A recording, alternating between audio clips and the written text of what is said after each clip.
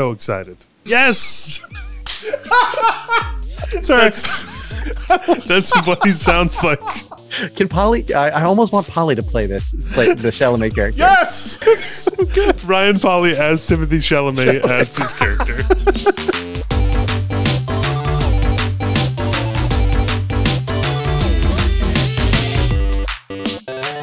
Hey everyone, I'm Ryan. And I'm Seth. And welcome back to the Writers Room Game Show. It's the podcast where every week we generate an original feature film idea from scratch in under 60 minutes, working from a set of random prompts given to us by a big Hollywood studio. Now, Seth, this is the first episode in season 3 where we actually have a guest writer. Our guest writer today is an anime... I've been sitting here waiting to say the intro and realize that we have to actually talk a bit and riff before giving the intro. Yes, we have a guest today. I'm very excited because not only is he a good friend of ours, not only is he insanely talented, he's also a huge fan of the podcast and sends us notes regularly for almost every episode. That's great. And we love him. In fact, oh, damn it. I got rid of my soundboard. I used to have the applause. I was going to do an applause every time we said this man's name. I don't have it anymore. That's okay. Actually, no. Renee, add the applause. Renee can do it. Here we go. When you hear his name, we applaud. We give applause on this show. Our guest writer today is an animator, motion designer, and the creative director at School of Motion. He has designed an entire hotel for Warner Brothers. He's mentored talented motion design artists across the country, created title sequences for some of our favorite TV shows and movies, and currently also hosts the School of Motion podcast. Ladies and gentlemen, all of you, please welcome Ryan Summers to the show. Hey, thank you. That makes me tired just hearing you say all those different things. It's been a long career, hasn't it? Oh, buddy, do you ever have to explain it to other people? Oh, it's the worst. Yeah, I just say, Pixar, like that, but no one notices the work. Oh, people, that's excellent. People get very tired when I explain to them what I do because on all the things that I do and all the shows that I host, and then they stop talking to me. They're like, so what are you working on now? It's like, oh, do you have an hour to sit there and wait? Yeah. Oh, that's the best thing when someone says, so you're a director, have I seen your work? Like, oh, let me think about a way to answer that. Well, according to my it's Instagram like the grandma stats, at no. Thanksgiving. They're like, oh, have we seen anything that you've worked on? It's like, no, absolutely and you never, not. Ever will. I just say, yeah. Have you seen Mission Impossible? I directed it. I made all of it. Well, Ryan, I would love to, before we get into our stuff, I would love to, we actually have a listener question that I think would apply greatly to you. So I'm going to play our bumper. It's time for a listener question. It's time for a listener question. Yeah! Oh my God, I'm pumping my fist. I literally can't help it. And our listener question is actually, what is your favorite title sequence? So I pulled this out because, Ryan, you've actually animated, designed some great title sequences. I think we might have talked way back in the day. Did you work on, I'm only bringing it up because it's one of my favorite movies. Did you work on Pacific Rim? Oh my God, yes. The amount of times I'll say Pacific Rim during this whole thing, just start drinking every time you say it. But yes, I did that along with one of my partners, the title sequence and the main on end for Pacific Rim. And it was I freaking love it. Maybe the defining experience of my entire creative career. I love it so much. And the music and the title sequence, everything is so perfect. And it's these incredible sort of Jaegers and kaiju, almost like they're figures, right? Panning over all. I mean, the best way I can describe it is we pitched 4 ideas to Guillermo del Toro, and thankfully he picked the one that we were actually even able to do for the time we had left, but he called it a sexy Apple version of monsters and robots. So, it is basically like a slow camera moving around all this stuff that after you've watched 2 hours of ILM beat 'em ups, you never get a chance to actually just stare at everything and just kind of see it in its glory. So yeah, that was super fun. And it also, Tom Morello, that guitar riff, man, that was, I had to listen to that thing if you had to listen to something incessantly for 4 weeks nonstop for 60 hours a week, that was something that would be worth it. It is literally part of my DNA at this point, but man, I love that song. I still smile when I hear it. Are you the one, Ryan, who told me about, I feel like it was you who told that after one day, something about Guillermo driving simultaneous parallel to you on the road? Yes. That was you? Oh my God, dude. One of the weirdest moments in my life is so we got this job and we weren't even supposed to pitch it, but we kind of secretly went against our owner's wishes to go meet with Guillermo, partially because next to Writers Room Game Show, I may be the biggest fan of Guillermo del Toro.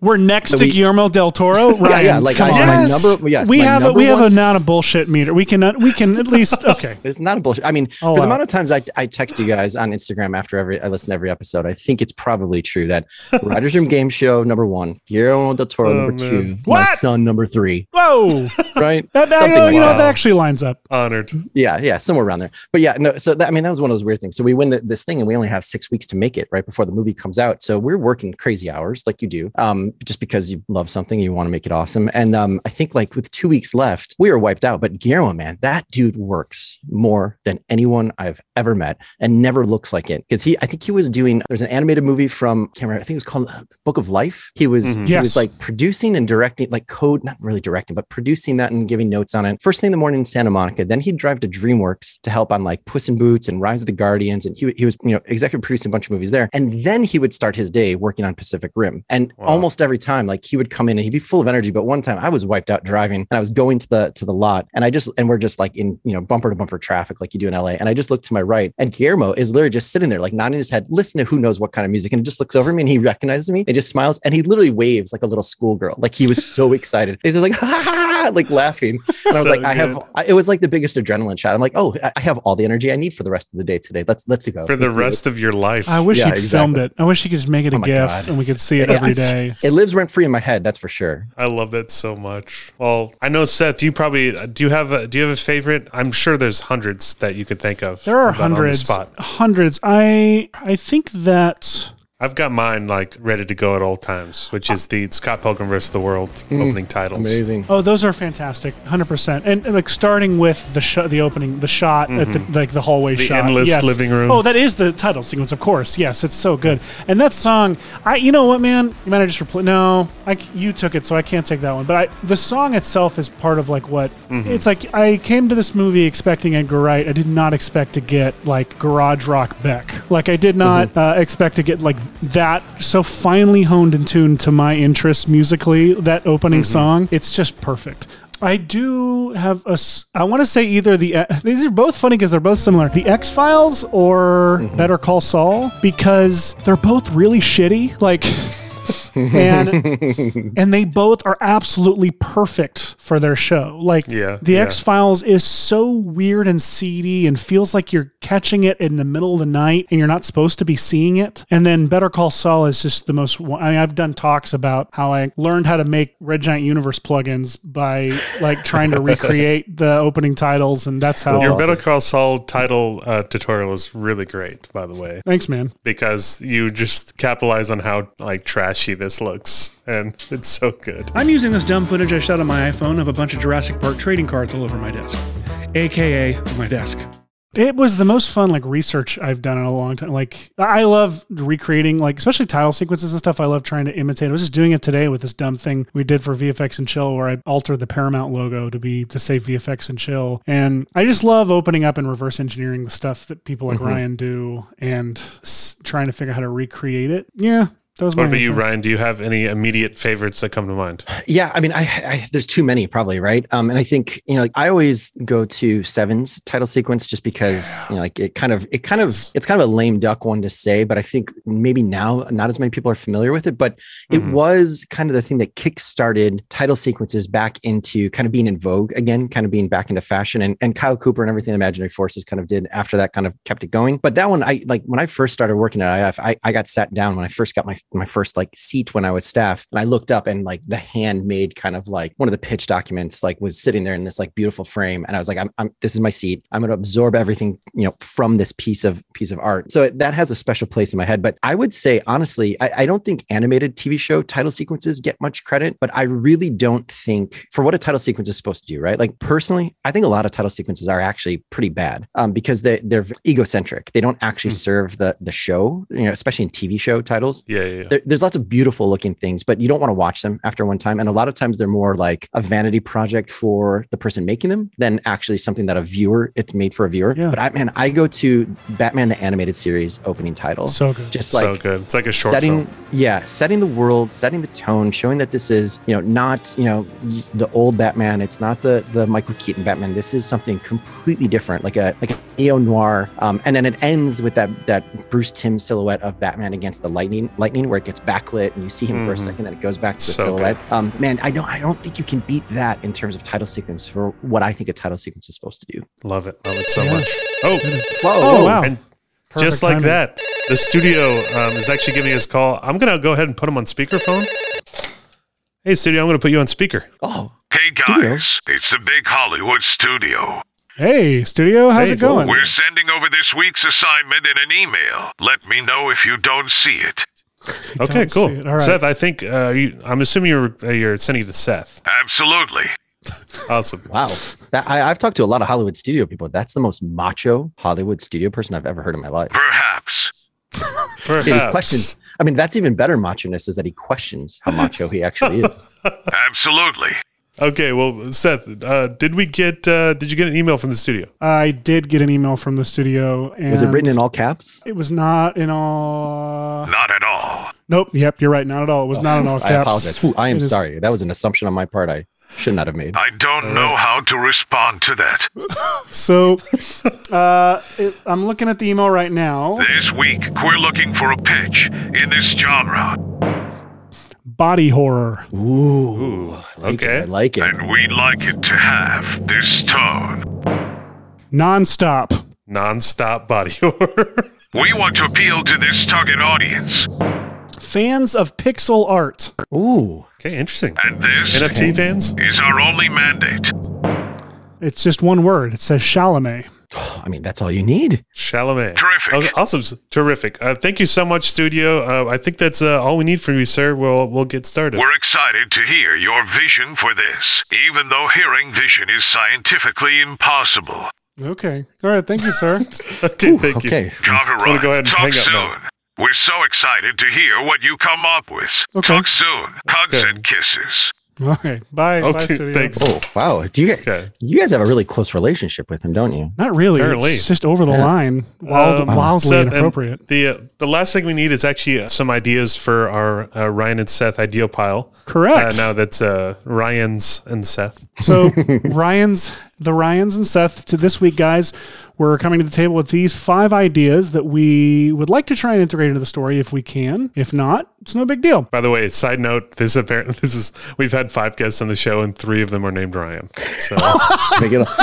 It's Do awesome. you think the people have noticed yet?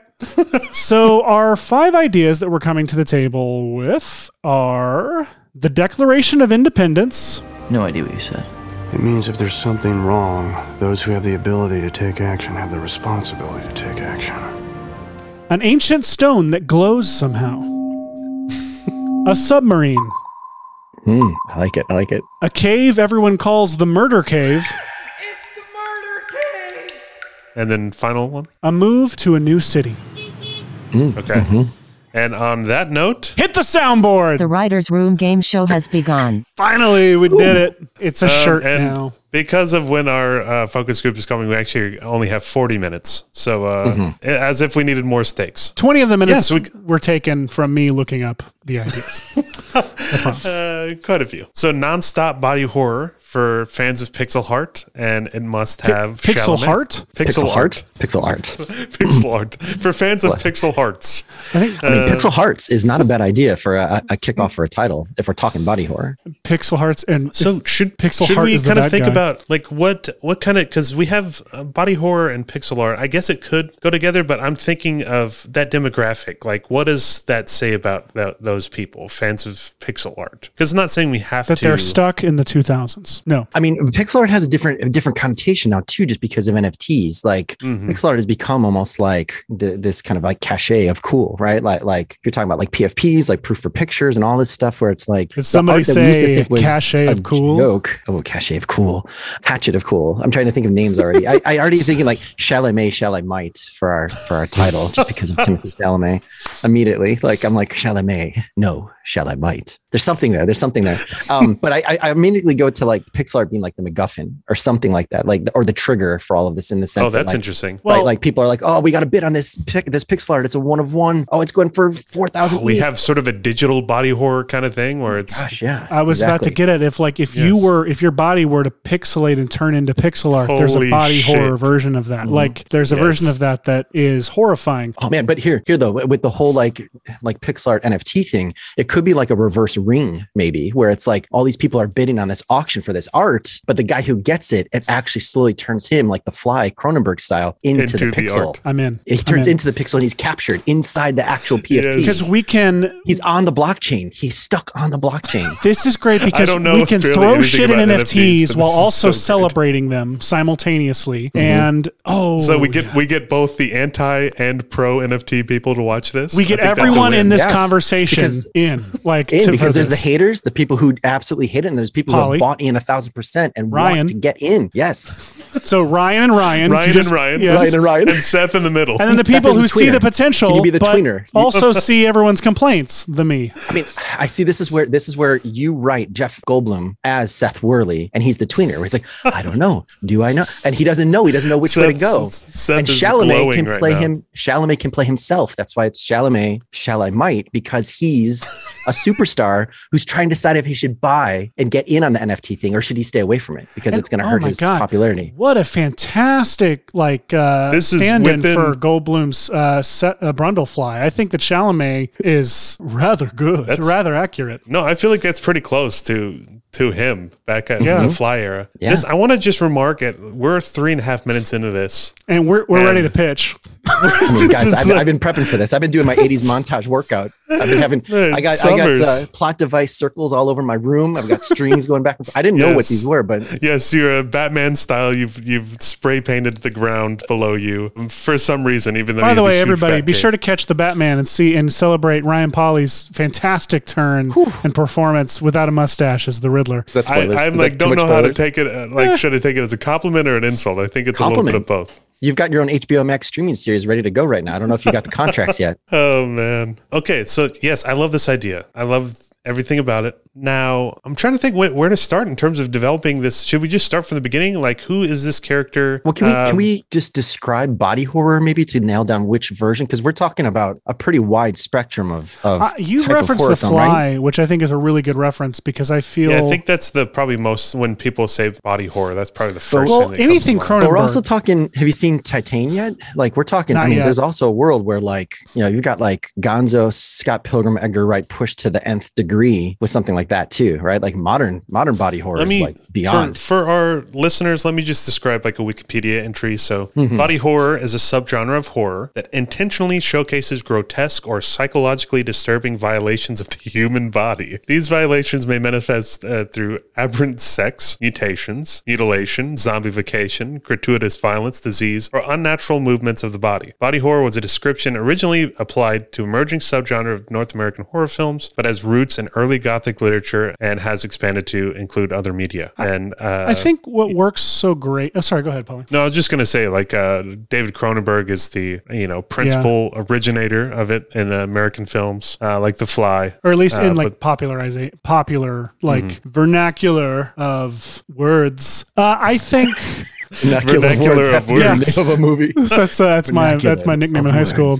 The cachet of cool in the vernacular of words, Mr. Seth Worley. The reason I reference The Fly, like I see that as like that's the epitome of like what I kind of would want to do is because I feel like the best body horror is from, and this is purely subjective here, but it's like, it's happening to the main character's body. Like it is the fact that like you can't, it's this, The Fly is so good because it is this slow burn of this guy's body just completely falling apart and turning into something else. And it's horrifying because you can't escape your own body. Like, and what we need to do is a non-stop slow burn. Non-stop slow burn. It's a sumptuous decay, right? Like it's somebody who you want to watch this person just fall apart, but then you get grossed out, and then you start to feel bad for them. Then you don't want to be anywhere near them. The same way the audience, and the same way the lead character is worried about. Yeah, and the interesting thing about the pixel thing is because it's like it's kind of disgusting, but at the same time, it's like there's something that's if it's like a really rudimentary sort of like almost like I kind of wouldn't want to do like a like flesh, like cubes of like flesh. I wouldn't want it to be this weird, gross kind of like. There's something to me about the digital digital aspect of him becoming sort of like the digital thing as opposed to like just becoming like pixel cubes of flesh. Yeah. Then it turns into that Adam Sandler movie, right? Where it's just like, I got an angle on this. Can I pitch like a slight swing that can still go body horror? Do you know the Oscar Wilde, the picture of Dorian Gray? Yes. Where there's like this person and they have the painting and then they maintain their youth while the painting starts to get older and looks more vicious and starts to wither while they still maintain. Is there a world where you can play that, but with NFTs and, maybe it stars Jeff Goldblum and Chalamet and it's like Goldblum is in the picture and Chalamet is like the young version of it. They're playing almost each other. But I feel like there's something with that like Dorian Gray meets body horror, Cronenberg, but amped up. Did you just pitch a modernized version of the picture of Dorian Gray with Jeff Goldblum as the portrait and Timothy Chalamet as... Yeah, I think I just did. Oh my God. It's really good. I think so. He did I think so. Son of a bitch did it. And instead of Lord and Miller producing it, it's Worley and Polly. Finally. The new Lord and Miller. The new... the next Lord and Miller. The backup Lord and Miller. Yeah, that's more like it, actually. That's even a great movie, The Backups. The where you Lord and guys Miller just actually understudies. like Lord and Miller are reinvigorating like some completely oddball like 70s or 80s TV show like Knight Rider, and then all of a sudden they disappear and you guys have to walk in on set pretending to be Lord and Miller because nobody knows who they are. No one's ever actually seen them. They're just working so much. They're just like yeah, scripts. no one's ever... I love creating that mythology. Okay, I like this. So the idea is that did you twist it to where, hang on, so I've never read the picture of Dorian Gray, so I'm not going to know the story quite as well. But Ryan's not as cool as us, Ryan. No, it's true. I've never read it either. I'm aware of it and familiar with it. Have you seen his mustache? He's cooler than both of us combined. But why don't you go ahead and tell us? Can I? I'll just read this history of Dorian Gray. I pulled up because I was like, I think I remember, but I don't. And how does the murder cave?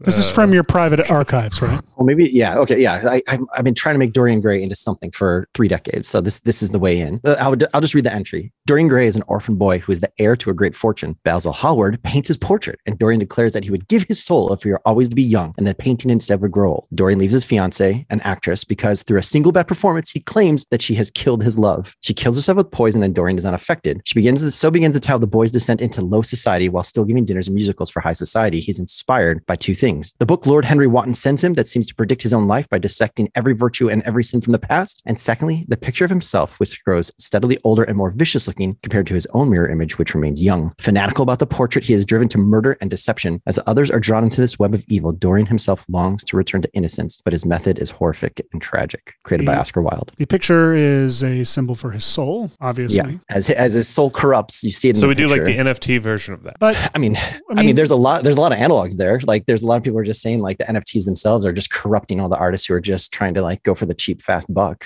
And it's also being used as like profile pictures for millions of people, around social media. Like they want to elevate themselves by getting this tiny little pixel art that says they're cool. I'm trying to think of what's like there's a lot of obvious versions of this. And I'm trying, like, if you were to try and mint yourself, what you couldn't do that, right? Well, I mean, there's more and more technology where you could actually probably, it's tough to invoke his name without creating controversy, but like Beeple has created full 3D, we love Beeple. full 3D. You don't know who Beeple is? Beeple's the dude who sold like on an auction like a $69 million collection of all of his one-a-day drawings. And side note, he's, at least when I've met him a couple of times, he's a very sweet human being. Yes, if you heard Beeple and heard all the stories and controversy around him and never saw a picture of him, you could walk past him in a building and never know that that's who it was. Dude looks like Bill Gates. Just like every time I've seen him, he's wearing khakis and like a button-up collared shirt, and he looks. He's been making these renders a day, like one render a day for like years, 14 years, and literally just making a different like Cinema 4D art thing every day, and slowly over the course of time built up an audience and everything. And then when the advent of NFTs or whatever, he like minted all of them and sold them all in a weekend, and like it was that was the thing that became multi-millionaire. Huge. Yeah, and then he was on Time, wasn't he? Yeah, cover of Time, which it's not easy to do unless you're... That's crazy. No. Yeah. I mean, especially for like a modern digital artist, it's kind of like against the whole thing. The other thing he did though recently that I thought might be interesting is he did this whole thing where he created essentially like a hologram inside of a box, and you can walk around the box and you can actually see it in 3D. And it's just like a character walking through grass. But immediately I was like, oh man, like I'm surprised somebody hasn't actually digitized themselves and put themselves in a box where like as the ultimate like Well, I'm glad I brought you here today, Ryan, because... Oh my God. No, I'm just kidding. It's there. But like the ultimate selling of your own ego, right? Like, oh, for $70 million, you can have a box with me in it, like, and that's sold as an NFT, or sort of like a profile picture or something where someone's actually auctioning themselves off, like a digital representation of it. Interesting. So, but the thing is, we want that slow burn. So how do we do? But also nonstop. I mean, what if you did something where like there was an artist? Thank you, Paulie, for constantly reminding us. What if there was an artist who actually like did that, right? This artist on the top of the world, and then they mint themselves as like this like hyper stylized, perfect version of themselves captured in the height of their life. And then the moment they do that, they mint it and they sell it and they have all the money in the world, their life goes bad, like falling down style. And they have an accident, they get burned, like something happens to where they're almost like horribly disfigured, but then there is that still like digital representation of them that's still like getting younger or smarter or stronger as they're degressing. So a couple things. I like that. What I don't like is a protagonist who is like the Mark Rylance character in Ready Player One and also in that Adam McKay movie that I wasn't crazy about. Look up. Yes, don't watch me. Yes. I'm just kidding. I'm kidding. Watch, it's going to win the Academy Award now. I know, sure. Great. So, and I have nothing against Adam McKay. I love many other things he's done. Or Mark Rylance, but the idea of like having a main character be someone who is, it's hard to write. It's just I'm just kind of missing the body horror in that in terms of our protagonist. Here's where I'm going. I'm going that direction. Is I loved someone originally said The Ring, the idea of doing that kind of a deal. And I think that if we can have what you just pitched, Ryan, is like a backstory behind this NFT, perhaps this NFT, whoever owns it, it like slowly, steadily becomes that person who owns it. And maybe the person then slowly becomes whoever the last person was, almost like it it moves. Maybe it was something before it was minted. It was something physical or something that was then minted in digital, and so now it's this thing that gets passed around and here's slowly how we get trades the with you. nonstop tone too, is if there's this sort of like It Follows too had this kind of thing where even though it was a really slow horror movie monster, it was like always moving and always comes, so you felt this nonstop tension even though it was a slow sort I like that nonstop doesn't mean fast. Nonstop means potentially like it's a glacier, but it's never not moving. It's never right. It's always right behind you. So but from the second he buys that, what do you call when you buy an NFT? What do you Well, it gets minted and then it's an auction, you bid on it and you win it. Yeah, so the thing they win it, and that's when it starts, and it never stops until he either becomes that. Well, and it could be like a slow. I'm not sure what the first thing would be or the second, like what order of progression, but it's like and this may be too cheesy, but like what I had in my head was like literally one day his eye is not his eye anymore. It's the previous guy's eye, and the eye in the NFT is now his eye. Like, dude, there could be something where it's like, so there's this famous NFT, this hologram in a box. There's only ever been one of it. It has some secret algorithm that's always constantly changing and mutating based on whoever owns it. Like you feed your personal data into it, but the person who made it died, and you don't know why they died. You don't know how. There's an accident. That's how it became famous, because it had to be auctioned off or something like that. And then the newest owner of it mysteriously dies within a certain amount of time of having it, and you don't know why. And then somebody else comes to actually buy it, and then you get to witness. There's already some kind of mystery around this. Like, why have two people died around this thing? But that idea of like when you auction off an NFT, there's still like residuals that the original artist could receive. Like you can say, every time someone buys it, I get 20%, right? So there's some idea that every time this thing gets passed on, it's also taking 20% of the previous owner each time. There's something there's something in there. That's nice. And also you have a mystery, a thread to follow then too, and trying to like go back, because that's yeah.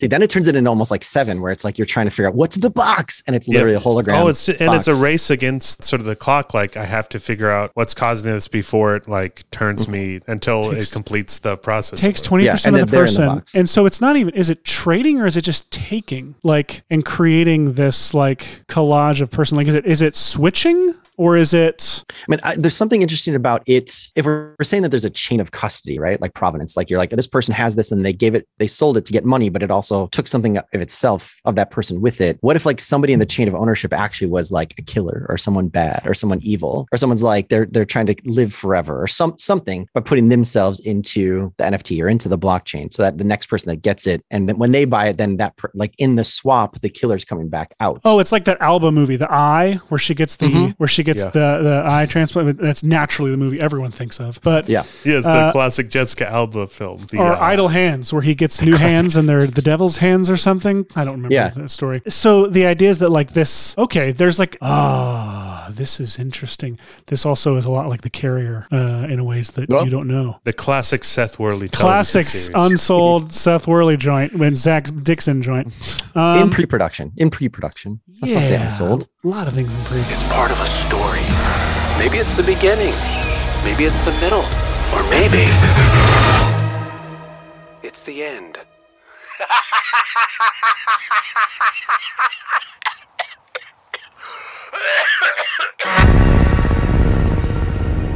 So, okay, I like this. Uh-oh. We are getting another call from the studio, so I'm going to go ahead and put that. I'm assuming it's our wildcard mandate. I'll put them on speakerphone. Welcome to Movie Phone, home of the movie phone. Can I take your order? What? That's... Oh, that was... Okay, that's You great. okay, Great studio? joke. Great joke. Hey guys, there have been some developments in... Okay. Oh, Okay. was there more to that, Mr. Studio? No? Some developments. Can you give us a mandate, maybe? Absolutely. Okay. Okay, thank you. We're waiting, sir. Hey guys, there have been some development. You told us that. Here we go. Okay, thank you. Today's wildcard mandate is... The studio wants more diner scenes. Please start and end your movie in a diner. I mean, okay. We can make this work. Yeah. That's good. Yeah, sure. Talk to you later. Gotta run. Talk soon. Okay. Thank Okay, you, cool. studio. We'll talk to you soon, okay? We're so excited to hear what you come up with. Yes, Talk soon. thank you. Hugs and Thank you. kisses. Again, seriously. again. Again, With the more kisses. hugs and kisses, X's and O's, man. Golly. Shut your damn mouth, Ryan. Okay, get out of here. Whoa, Go. which one? Go. Which one? Both? Damn. Absolutely. I hardly. And I've already hung up, but somehow the voice is still coming. Sure, whatever you say. Okay. Are you calling me a liar? Terrific. Absolutely. Okay, we're going to get back to it. Studio. Okay, well, can we kill two birds with one stone on this, and that the diner is Talk actually soon. called the Murder Cave? Bye. Okay, bye. Thank you. Thank you, studio. My God. So you mentioned maybe the diner being called... Maybe it's a submarine sandwich shop diner called the Murder Cave. submarine sandwich shop. Here's okay. Twist on that. It makes But it, here's the it thing, violates too. our mandate, but like that's like one of those things where like that you have a clue called the Murder Cave, and then it turns out to be a diner or a club called the Murder Cave. Yeah, exactly. Yes, I feel like that's a Scooby-Doo trick, right? Is it a Scooby Doo trick? Hey, it feels like it's I mean, I feel like they might have done that in the new Batman movie or in an Uncharted. Yes. One of those. Either dumb, one of them. But I mean, what was the name of the Spielberg restaurant? Wasn't it set in a submarine? Oh yes, it was Dive. Dive, yes. What if yes. we call ours Die? Dive. The V's no, it's just dive. scratched out. It's dive, but yeah, the V, the lights The light out on flashes it. out. That is literally the final shot. That's 100%. It's where it's oh my And god, it's we open submarine at themed. Dive and the V is always blinking, and it's in, like if you're in a submarine. I mean, Yeah, that's I mean, almost everybody- literally hanging a lantern on it, right? Or Yep, a I light love on it. It is. It's literally illuminating it. And that's a classic. Starting. We're mirroring the beginning and end, and of course Yeah. the tracking. Classic. How the Open character with changes, Spielberg's Dive. Close with Spielberg's Dive. Writing structure. Right. We wear influences on our sleeve. Come on. Okay, so we have about 17 minutes left. So Wow, that seems like more than we need, but sure, let's do it. Yeah.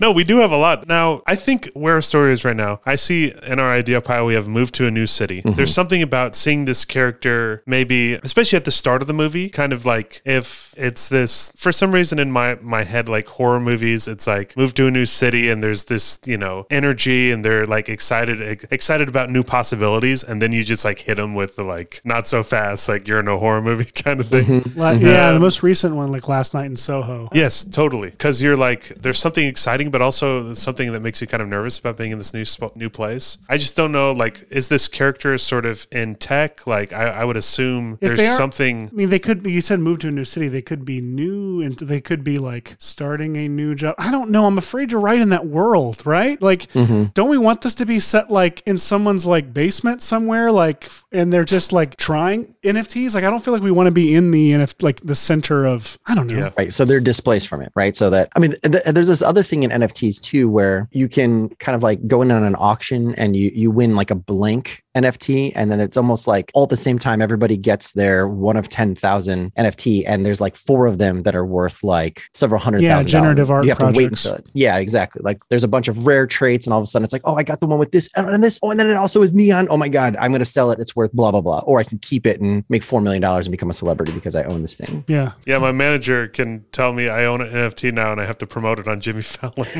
Yeah, exactly. Yeah, I don't know. I'm down with wherever we want to go. I'm interested because that would obviously say a lot about the character of who they are. Is this someone who just like wanting to make some money off this new NFT thing, or is this someone who already collects them? And well, can we double down on the idea of like, so I mean, body horror almost always at least has a really strong like character need versus a character want, right? Yeah. Like that's where the dark spiral down comes from. So what could the Chalamet character, if we're saying Chalamet's on one side, Goldberg's on another side, or Jeff Goldblum's on one side, if that's where we're going, like what is it that the Chalamet character wants, and then what is it that he actually needs, and what gets in the way of that leads you into this like, God, you're asking all the acquiring right an questions NFT here. creates a body horror moment that then escalates. Well, I mean, what are people getting into NFTs right now? Like right at this exact moment, it feels like they're getting into it either for the cynical version is they're getting into it for the cash, like for the money or the notoriety. There's also another angle of like, if you have one of those, it's not just the money, it's I get access and I get cachet, and it's like a Supreme drop or like a clothing drop, right? Like it's the digital ephemeral version of that. So then that's fascinating and interesting, because I do like what if this NFT let you into something that wasn't a Discord, it was like something like a physical location. Yeah. Holy crap. Like he has to literally show his NFT, and they're like, oh, you got the murder cave or whatever it is, the ancient glowing stone. And then he's like, cool, the ancient glowing stone allows him into the murder cave, which then triggers the body horror. So is it part of a generative art project that he gets it? Yeah. And how is he that? Like, how does it, like every time it's sold, is it sold that way? You can sell it anytime, right? So if you get on a whitelist for like this big, like 10,000 generative art drop, you have the potential of getting something that's average. You get something that's like massive value. And if you have something like, I hate these terms, but like if you have something like a Bored Ape Yacht Club PFP, right? That you have this dumb picture of a monkey smoking a blunt wearing like 3D goggles. You could walk up somewhere at an event and be like, look, I've got my Bored Ape Yacht Club. And like, cool, man, you get behind the velvet rope. You get in. You're like. But what's the thing that makes VIP. this one different? Like, did this person just is this something that has existed in the physical world, and this is its first time being minted as an NFT and being snuck out through this generative? I feel like it's being snuck out through this generative art project. If it's part of I keep saying generative art project. Is there a shorter word for that? No, I think that's fine. You can call it that. You can be a nerd, Seth. You can be a dork. Could it be like the creator like mysteriously died right before the thing launches? So then there's even it's like his next one that they're doing, but then he dies. So this is the last one. So there's even more hype around the idea.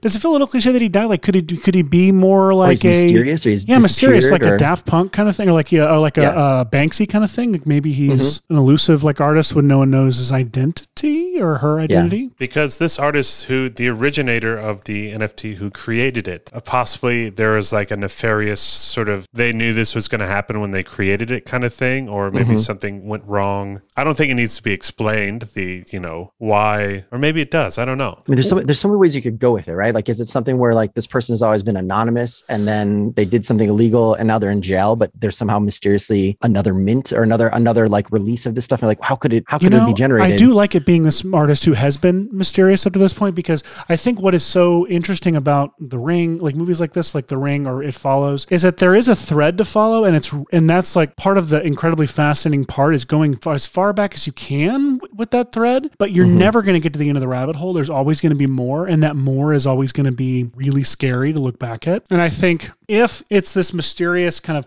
Banksy, or if you're diving into this person, like in who this is, like that's interesting in itself.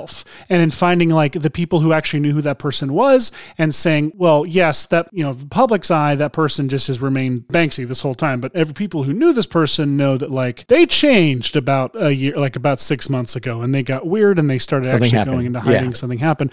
And I like that it's this thread that would be interesting even without the body horror story. It would be interesting to dive into like, who is this mysterious artist? Like that's interesting already, but it's even more interesting now because it's this murder mystery or this horror thread we're pulling at. So I feel like there's two ways you could go with it, right? Like if the genre was murder mystery, not body horror, then it could very easily turn into like, okay, all of these NFTs have clues built into them that lead you to finding this person or revealing who it is, right? And then that becomes easy. But what if you're actually like near future kind of in this, and like just sidebar, the thing I've always been interested in is like every generation has a thing that half that generation accepts and goes crazy for, and the other half the generation is like, whoop, too much, right? Like you talk about Elvis Presley, half the generation was like, nope, rock and roll, too much. Then you get into like the late 60s, 70s, it's drug culture. I feel like the thing I've always been interested in waiting for, like what's our generation going to be like, wait, no, that was cool, but this is too much, is like the mixing of biology and technology. Like when you can actually say, nope, you can have Bluetooth implanted in your head. Half of our generation will be like, nope, that's too far. I don't want to be able to do that. I want to put like subdermal like LED screens into my body to make it look like, you know, like generative tattoos. But what if there's something like that where it's like people are winning these NFTs and it allows them to unlock this like slight biological like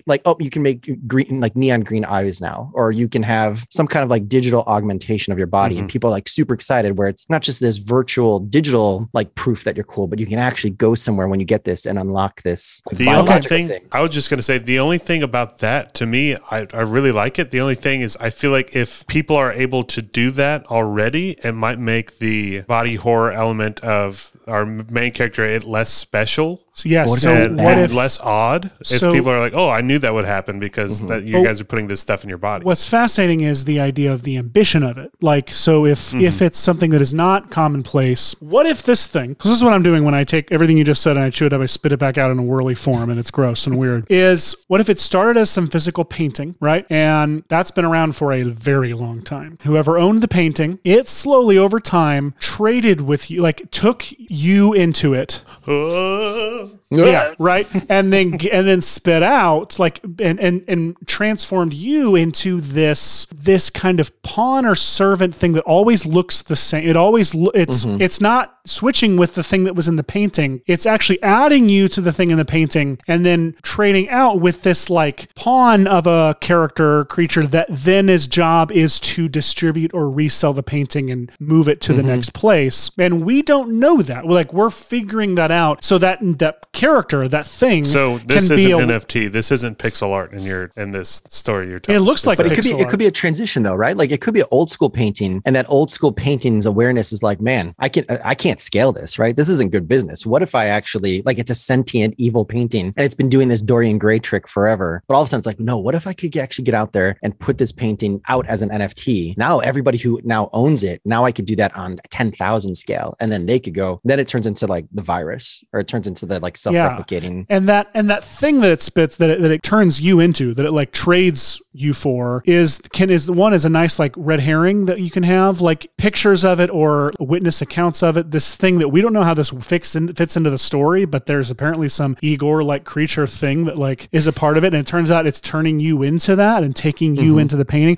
Again, everything I just said would not be in the logline for the movie. The logline would be about this like cursed NFT, whatever the good version of this. It's like The Ring, but with NFTs. And then by the end of the movie, everything I just said is the explanation for what it's actually doing. Okay, so we have a mechanism. Just slowly trade body parts or whatever over time, as almost like this painting is slowly like Back to the Future style, like you're being slowly added to it. Is there? I feel like there has to be something that you have to accomplish in those. Like, say you have 14 days, and there's something in those 14 days that you have to accomplish, or you end up in the thing. Yeah, because we have, just let you guys know, about 5 minutes left, and we still don't have our the story. protagonist is still a passive protagonist, essentially. Yeah. We have a mechanism basically to enable body horror. Okay, so going back, need want. So what is it? This is a Timothée Chalamet, some kid who wants to be cool, and he lucks into finding this painting, and he hangs it up in his new apartment, and his friends are like, that thing sucks, that's not cool, why is that old? And he's like, no, it's different, nobody else has something like this. And as he starts watching and getting closer, he notices things in the painting becoming more him, and things from the painting start going into the real world. Like he starts having that, right? Like whatever those like features are. Or is that leaning too far into the Dorian Gray thing? It's the NFT, right? That's what I was thinking of. So like it was a painting, and then this guy eventually NFT'd it, like you said, like minted it, and now it's existed on the blockchain. And it basically, when you buy the token, you get the painting with it. Yeah, right? maybe that's his way of trying to get rid of the curse, right? He feels like he's slowly changing. You have all the body horror moments. He's like, I'm gonna burn this or whatever, but it still doesn't go away. So he still had a picture of the painting, and he mints that to be like, okay, well maybe it isn't that I have to get rid of the picture. Maybe it is I have to hand the curse off to the next person. And then the easiest way for him to do it is to do it through an NFT, because nobody's going to buy this shitty painting. Like he tries to cut it up, he tries to do different things to it. It's like, no, it physically harming it won't do it. He has That's to smart. He has to like then there can be transfer it. That's great, because there can be a building fire as part of like this backstory and history that like turns out it was so we could burn the painting, but it burned the whole building down. But that's like a nice thing to work backwards through of like an element to be in the be in that backstory. I feel like we got so into the NFT side of things and trying to uncover and explain it and figure out the mechanism that do we have a character arc? Is the NFT thing really just like the hook for the sequel? That's No. I really like like the NFT idea. I think that's what. And I we like stick it to. starting as a painting and then making a. But we don't sort of. It doesn't start as a painting in narrative order in the film. That's the backstory, right? Is that it's an NFT thing. And the movie opens, this kid gets this NFT and he gets this exclusive one, whatever. And then his body starts warping and weird stuff. And it turns out it needs to be like one item of his, something of his that like a tattoo he had on his finger, and that finger is now in the painting or something like his Apple Watch goes from being on his wrist to being in the painting. And then the old like watch is on his hand. Like he wakes up one day and he's like, well, how the fuck did that get there? Okay. That's fun. Because it has to be something it that start stands out very enough. innocently before his body's actually changed. Yeah, like he almost thinks his friends are like just punking him, right? Like he has a YouTube channel and he's like, wait, what? Who did this? Who took the painting and did this? Like, where'd you get this old this old watch? Like, okay, enough. This isn't funny anymore. And then one leg, the next morning, one leg is like rail thin and like deteriorating and shorter than the other one. Like, how in the world did this happen overnight? That kind of a thing. Wakes up, freaks out. And so then he starts Timothy Chalamet as Logan Paul. No. God, we can't make him that unlikable.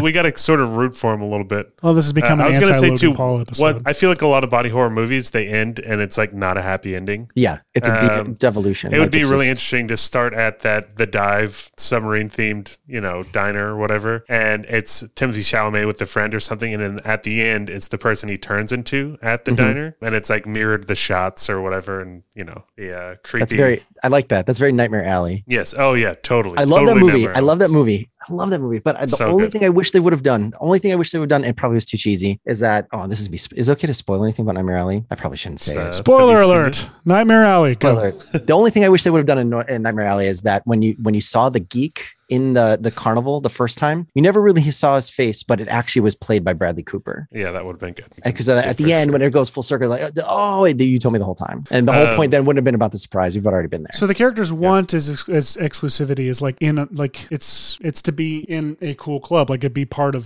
things. He's doing everything he can. He's got a YouTube channel. He's trying to be an influencer. He's trying to be a social media star, but he just can't break through. And he's not very good at it. I think we make it pretty sad and pathetic. Yeah. Like, all right, thanks guys. Blah, blah, blah. You just kind of feel bad for him because he's like trying to do this thing and it's not quite working. Yeah, he's like subscribe that like button and hit that. Wait, oh no. And maybe when he gets this NFT or whatever, it could be like almost like a fake success, like a fake victory, and then that's when it starts, And just to confirm, he buys the token, he gets the art, but it comes with the physical art. No, it doesn't come with the physical. Physical art was burnt. Like the physical art was burned to the ground. Like it started that way. Okay, sorry, I thought we talked about it burning it down to try to stop this, and then I saw that as a backstory. To me, the painting is part of, you start pulling the thread of like, where my body is, this thing is taking my body, so I want to find out what the hell's going on. You find out who the previous owners were, and then you start pulling at that thread, and when you start pulling at that thread, you find the story of someone before who started having a lot of similar symptoms, and then they burned their house to the ground, maybe even died. Maybe that's even a little slight twist, is like, okay, look, he's actually dead. We sold this thing as an NFT. It was his last project, like he was going to do, and then he burned himself to the ground in a fire, and so we released this stuff. And then we pull at it and learn that he burnt a painting in there. He had just gotten this painting. Then we pull the thread of, where did this painting come from, and what was this painting? Turns out it was part of satanic rituals, and blah, blah, blah, blah, blah. And you know what I mean? Ancient stone that glows somehow. Yes. And, okay, I was going to say, too, we are currently... Time to pitch your movie. Out of time. Summers, it's all you. You got this? Just kidding. What's that? I'm kidding. Oh, God. Yeah, Summers, sure. so you got this. Here we go. But I was just going to say, let's not forget, just to make sure we get that assignment points, just to hit on the diner there at the beginning. So we didn't get Declaration of Independence. That's okay. I think the submarine. No. Hey, we could just work that in somehow into some loser tried to mint the Declaration of Independence. Like maybe in the painting, the old guy's holding the Declaration of Independence, and his iPad, the dude's iPad swaps with the picture instead of the Apple. Oh yeah, that's it. Instead of the Apple Watch, Timothy Chalamet's got an iPad, and the first thing he sees is in that old painting, the dude has a Declaration of Independence. He's now holding the Declaration of Independence, and the guy's holding the iPad. So he has the actual Declaration of Independence, or a replica. But all right, I'm in. I'm a fan. I don't know. They might be pushing it too far. Yeah, but I think we can give it a good pitch. But do we come up with the name? Do we come up with the name? Should it be like NFT blockchain, something NFT related? I don't know NFT terms.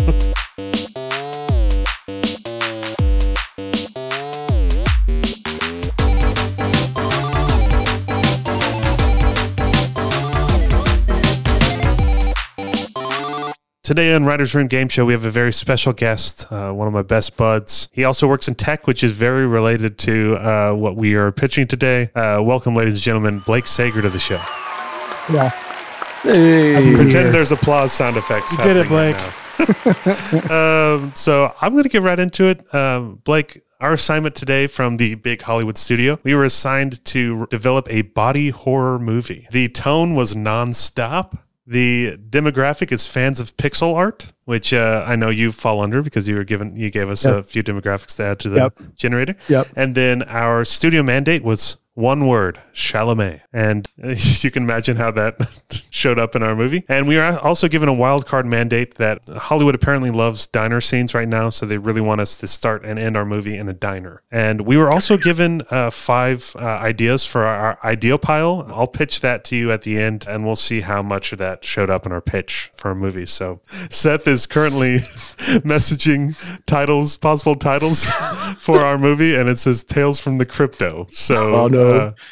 I kind of love that. You only knew how triggering that is. I guess we'll get into it. Oh boy, this is going to be good. This is going to be really good. It might be our target audience then. I'm getting excited. So Seth or Ryan Summers, one of you guys like to start our pitch? Maybe pitch Ryan a little would love yeah, to. sure, Seth, how about you do that, Seth? Ryan was just saying he's so excited. Hey, you know what? It's not proper of me to throw our guest immediately under the bus. So I'm going to let that bus slowly take you, Ryan. Just give him a little pitch for the premise. So here's... go ahead. Yeah, go, Seth. No.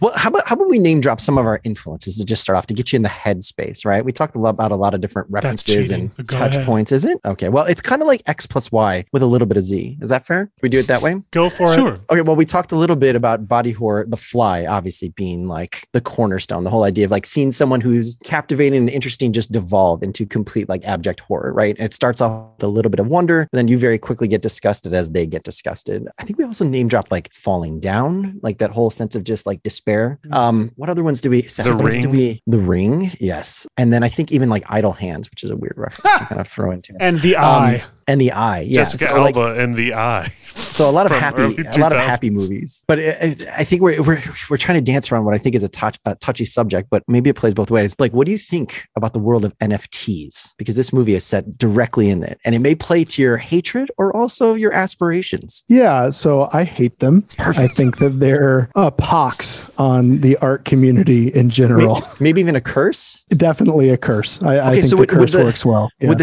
a title like Crypto Curse actually make you interested to see someone who's... We're straight to video now, obsessed, guys. We're a VOD. Obsessed. There's a lot of benefits if you go straight to streaming these days. If you could go on the journey of someone who's super into the world of NFTs and see them completely have their lives crushed by being obsessed with it, would that be a ride you'd be excited joining? Yeah, I think so. I also am worried that I'm going to build sympathy at the wrong point and feel bad for this person, but also at the same time enjoy them, completely wrecking their lives. But great jumping off point. So we meet our character sitting in a diner, and it's actually the last. People think they're all gone, but there's one last dive location, which was, in fact, it's not even really still open. It's just still branded as Dive, which was Steven Spielberg's backed underwater themed diner that has submarine themed, et cetera, et cetera. So this Dive, however, the letter V on the sign is flickering. So it just says die, an exclamation point. And we meet... Subtle. Timothy Chalamet, who is playing a character whose name we don't have. We'll just call him Timothy. So we'll just call him Timothy Chalamet. And so Timothy Chalamet is sitting on his laptop in this dive. It's, this this diner formerly known as Dive, this die, if you will. And he's got headphones on. It's raining outside, really moody. Think the Batman, because I just saw it yesterday and everything is the Batman right now. And he's editing. He's doing probably the most depressing thing you could think of someone to do. He is editing his own YouTube video in which he is saying like and subscribe, and he's adding an end screen at the end. And he posts it to his YouTube channel, which clearly has 14 subscribers. No, what's something that would give him some hope? It's got maybe 27 subscribers or 99. He's hoping to go to 100. 99. Yeah. But as soon as he releases the video, it goes down to 98 and then 90. He can't get to triple digits. That's great. And then he switches over to Summers Quick. Throw me. He's on OpenSea. He's on OpenSea. He's on OpenSea. Thank you, sir. And so he's on OpenSea, and he's this generative art project's about to go up that he's all about and wants. No. We need to show his despair. He's bidding on something, this exclusive thing, and doesn't get it. Summers, you really should be handling this part. So he's obsessing about trying to win this PFP project because it's going to get him access to everything. He wants to win this generative thing where 1 out of 10,000 of them is the rarest thing in the world, and it'll promote him to superstardom. It'll give him YouTube followers. People want to know what he's done. He's going to get on Jimmy Fallon right next to Paris Hilton, and he's trying to get it. Seth, does he get it? He does not get it, and he's bummed. He's really, really bummed. But it's just normal. He doesn't get these things ever. And the only thing he has some just run-of-the-mill ones that everybody has, and he has a profile picture that looks like everybody else's profile picture. It's exactly the same. Stupid ape, just like everybody else. Just stupid ape.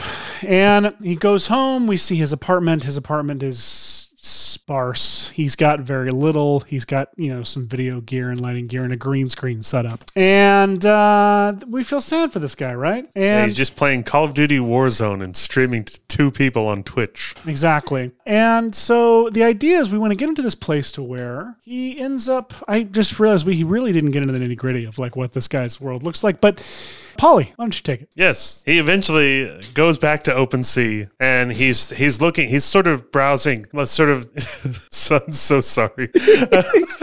And he's just browsing. He's late at night, just sort of, imagine a dark room and it's just the light from his phone. And he sees one NFT that really catches his eye, and it's super discounted. He's I want that NFT, is what he says.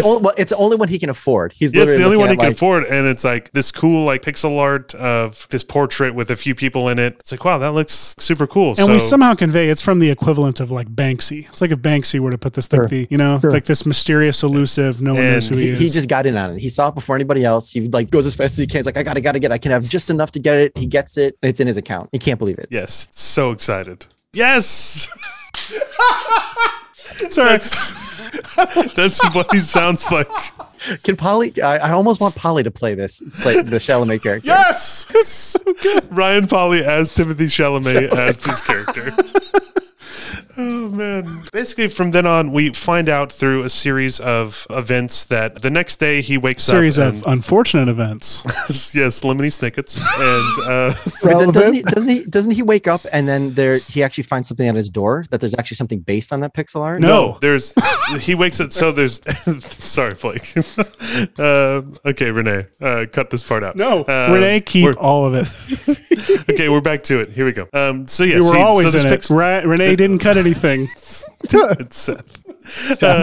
So in this picture in the NFT, there's a portrait, and within the portrait, there's this guy with a very classic watch on. It's a very nice sort of metal, silver watch. And our character has a Apple Watch that we noticed throughout the film. He interacts with it, but he wakes up one morning and he looks down at his wrist, and it's this really nice, I don't know, watch brands. The nice silver watch that he noticed in the NFT. And he looks at the NFT, and his Apple Watch is now in the NFT, and he's that's kind of odd. How the hell did this happen? He's kind of weirded out, but it's one of those weird things where it's he tries to tell people about it on YouTube, and it's nobody believes him, whatever. But through the course of what sequence would you say we're in right now? Sort of second act of our movie. We don't have it all sort of. Oh, he's got it. He's got it. We're in the first half of Act 2, so we're in sequence C right now. Yeah. Yeah, but we throughout sort of the promise of the premise would be throughout the fun and game section of this is basically we find out that this NFT is actually I'm sorry, I'm looking at, you can't message while I talk because it's going to distract me. Ryan Summers talking about this is going to be the lowest rated episode of all time, and I doubt that. I doubt that. Sincerely. Ryan, you didn't live through Salt and Pepper. Started so strong. We started so strong. Ryan, you didn't live through the one that we abandoned 2 weeks ago, and is going. I mean, Blake, we started with this being called "Shall I May, Shall I Might." We started so strong. It's still in the picture. I mean, it's still on the table. It could still. But here's the point. This is a body horror film in which a NFT with the person in the NFT is slowly becoming the person that bought the NFT, and the person that bought the NFT is slowly becoming something else. And we don't understand. Think Dorian Gray meets The Fly via NFTs. Yeah, I was just about to bring that up because I think this will be the first attempt at Dorian Gray since the League of Extraordinary Gentlemen. Yeah. So the bar is really easy to clear, I think. If we don't clear League of Extraordinary Gentlemen, I think we might be done with the podcast for a while. And that's the we love the idea of basically this piece of art, and not only is it because it's an NFT, of course there's a record of who has bought this NFT, and there's 20% going back to the originator, but we're kind of taking that and saying, what if each person that bought this NFT prior have been like absorbed into the NFT and slowly replaced? And what if going back even further, before it was minted as an NFT, it was originally a painting, and that painting has like all this old creepy history to it too, of whenever it would do the same thing to whoever bought it and whoever owned it. It's like the ring of NFTs. Yeah, and imagine slowly over the course of 14 days, like each one of his body parts are sort of being replaced by this like a creepy old man's like body parts. So it's like he wakes up and he's got like this super thin, sort of emaciated leg, and that's shorter than his leg, and so it's kind of a race against time for him to figure out what's happening, why it's happening. Nonstop. He's researching. Yeah. Did you ever see It Follows, Blake? Mm-hmm. No, but I did the thing I do with all scary movies, and I read the Wikipedia article about it. So I'm familiar with it. Great article, that one. Really great. So it's this thing where it's like, even if because it's a slow burn, but it's like the tension is like it keeps coming, and he's got to figure out in these 14 days, sort of like researching the origins of this piece of art. We found out the person who owned the original painting tried to burn it to stop it. He ended up burning his whole house down, and they said that he died, but really so there's a whole history behind it. And so by the end of the movie, he's trying to figure this out, and unfortunately he would eventually meet his demise and be absorbed into the NFT and replaced with someone else. Mm-hmm. And the race against time, Polly, is that he's got to try to sell it to someone else, because that's why it was so cheap for him to get it. He's like, why is this Banksy level thing like essentially free? I gotta take it. And he takes it, and then over 14 days everything devolves, and at some point he tries to like literally pawn it off to someone for free. He tries to trade it. He tries to literally burn it, which I think Slow Burn actually might make a really good name for this. Slow Burn! Instead of Crypto Curse. We did it. Right? But he tries it like you because you're saying because burn is like with NFTs when you sell it. Yeah, you can burn an NFT, but maybe when he tries to burn it, it actually creates two, or it sends it to two of his friends. So now he has it and two of his friends have it. Slow Burn. So then he's like, I can't burn it, right? I can't burn it. So he's got to try to find a way to legitimately, honestly sell it to the next person. So he's in a race against time. So you almost have the forward clock of like, I got to get this done in 14 days, but you have the other clock of like, where did this come from? So maybe he has a friend, his one other friend is trying to research like, where did this thing come from? And the pixel art was actually based on this old painting. This old painting was this guy. And there's all the back and forth of him trying to create his influence on his like YouTube channel, whatever, to get enough notoriety to get some schmuck to take it. So you have those two pressures coming at the same time. Yep. And then it ends, of course, with him back at the diner. And we have this creepy mirror shot where it's the same shot at the opening of the movie, but now he's a completely different person. And it's like almost like a, weird sort of stoic sort of character. It's just a slow push in on his laptop, and you see the actual NFT is just a pixel art of him. He's fully in the NFT. And that's when it cuts to Slow Burn. The title that we had. That I think going into this. And then there's a few bits throughout the film too with NFTs. We sort of get a good glimpse of different dumb sort of NFTs, like an ancient stone that glows, and there's a bit about someone trying to mint the Declaration of Independence, and like all this sort of, we wanted to appeal to people that don't like the culture of NFTs, like us three. It's sort of like me and Ryan on both sides, and Seth sort of in the middle in terms of our NFT love. So we wanted to appeal to everybody, whether you're a big fan or you're not. Just saying, it's a 4-quadrant picture that people who aspire to be an NFT superstar and also people who want to see the downfall of it can both both appreciate the journey. Yes. With full IP potential to go backwards and forwards. Yes, the 4 quadrants are men who love NFTs, women who love NFTs, men who hate NFTs, and women who hate NFTs. Women who love the men who hate NFTs. Yes. It's actually 3-dimensional quadrants. There's also women that put up with men who love NFTs. Women But that anyways, love women that's- who hate NFTs. It really, the possibilities are endless, and we're going to appeal to all of them. That's All our this- picture. I can't believe So we went to NFTs. because of Pixar. before we ask you our questions. Before you throw your money at us, we do have a few questions for any you. comments or questions for us? Yeah, so I think I got a few. So when the transformation is complete, the minting is finished, if you will. What is the original character's consciousness just like gone? Is it altered? Is he stuck in some immutable state on the blockchain? What don't know. is he fearing besides just this physical transformation? Here's what I'll tell you. Then I'm very passionate about this. He fears disappearing into nothingness, like being non-existent, like his life being futile, being non-existent, which obviously very overtly is mirrored in his quest before he gets the NFT and trying to be internet famous, trying to have followers and a vlog and everything. He is afraid of just blending into the nothingness and into the noise. And So it's a being full nothing. journey. And He so- starts off metaphorically nothing, gets a taste of being something, and then literally becomes nothing. becomes nothing. Which is hysterical because then that's just a through line to the vacuous nature of NFTs. Of NFTs and the entire culture. Yeah, exactly. There it is. Yeah. I think you just got a co-writing line. Yeah, no, that makes sense. I also I would love to see a bunch of in jokes, not necessarily for people who are in the culture of NFTs, but very famously, there was a really bad hack of Ethereum. And the only way they could get around it was that everybody, they did a hard fork. So enough people that had ownership on the blockchain were essentially okay, we're going to reset from this point and pretend all of this stuff that happened after this point is fake. I think it'd be really funny to see stuff like that. Maybe he gets rid of it. He does kind of get rid of it. And we're going into this fake denouement. And then that hard fork happens and it's back in his ownership. The because classic he wasn't. Monsters University third act twist. Yeah, Absolutely. Yeah, so I think that was it. Yeah. I like that. Yeah. Okay, love it. Okay, well, and on that note, we will get to our focus group questions. First of which is, please rate these 1 to 10. How likely are you to see this movie? 1 to 10. I'm gonna say 7. I'm gonna say a good 7. Hey, was that out loud? Sorry. Seth, do you mind writing these down as I type 7. to? Yeah. Okay, second question is, how likely are you to recommend this movie? Oh, very low. I'm gonna say a 2. I would see this in the dark of night with nobody knows. I would just be Okay, 2. when you What's it? Oh, yes. Adherence. How well did we adhere to our assignment? And I'll repeat our assignment. It is a body horror movie. Non-stop was the tone. Fans of It never pixel stops art. playing. It's just always, it keeps going until it's over. It's on loop. The mandate was Chalamet, and the wild card is we start and end with diner scenes. Yeah, I think they were all hit. The first one is hard because it's body horror so visceral and it's inherently visual and it's hard to communicate. Did we that not in mention words, that I think. every night he is screaming and in pain because his body is literally transforming? No.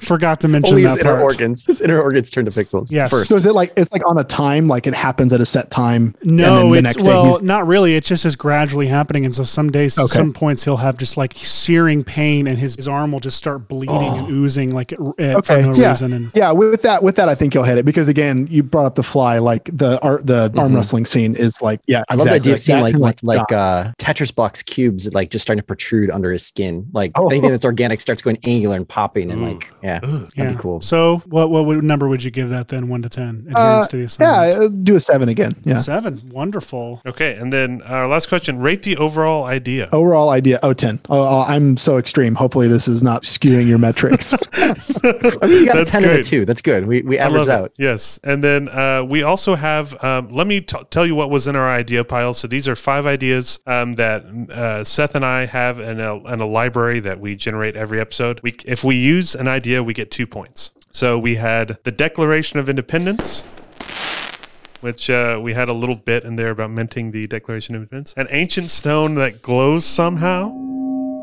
I'm going to say we didn't hit that. We didn't have a strong pitch for that. Let him decide. What's that? Let him decide if we did or not. Okay. Submarine, Did we? which would be... Did we hit the ancient stone that glows somehow? Did y'all just mint it? Is that all? Is it just an NFT? Yeah, it's an NFT. Yeah. No, I guess technically, did it. Told you, Paulie. Okay, we got it. You We hit got it. a submarine, which we put in the dive submarine themed diner.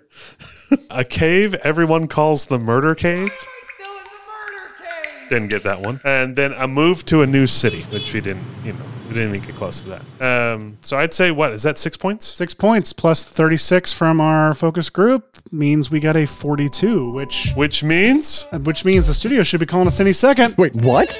What did we have to hit? Oh. That must be them. I'll once again put them on speakerphone. Give me 1 second. Get in, Studio? loser. We're buying your movie. Boom! Yes, slow burn. Slow burn. The studio's buying Thank you it. so much, studio. I don't know what to say. Welcome to the first day of your life having value.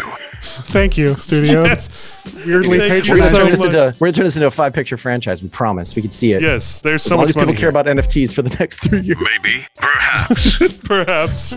Well, thank you so much. We're so excited. We can't wait to hopefully give you guys some more sold movies here in the next Talk next to few you episodes. later. Oh, wait, I almost forgot. One more thing. Just make sure it's better than Gremlins, an empirically bad movie. Damn it, studio. Oh, man. It Have is you an and Seth been assessment talking that behind my everyone back? shares. It is an assessment that everyone shares. It is an assessment that everyone Stop shares. it, studio. We get it. Okay? Thank you for buying our movie. I'll see you later. Okay. Bye. Something else. That was a successful You episode. guys have been in my talking behind opinion. my back, haven't you, Seth? No!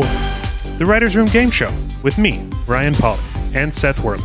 Executive produced by Grant Wakefield at Weekend Video and Ann Fogarty at Plot Devices. Edited to perfection by Renee Gomez. Our art is by your buddy, Meg Lewis, and our face-melting music is by Ben Worley. The Writers Room Game Show is a Weekend Video production in association with Plot Devices. Learn more about Weekend Video at weekend.video and check out writersroomgame.show to listen to all of our episodes and suggest your own prompts for future shows. And don't forget to rate and review our show on Apple Podcasts. It really helps our show out a lot. See you in the next one.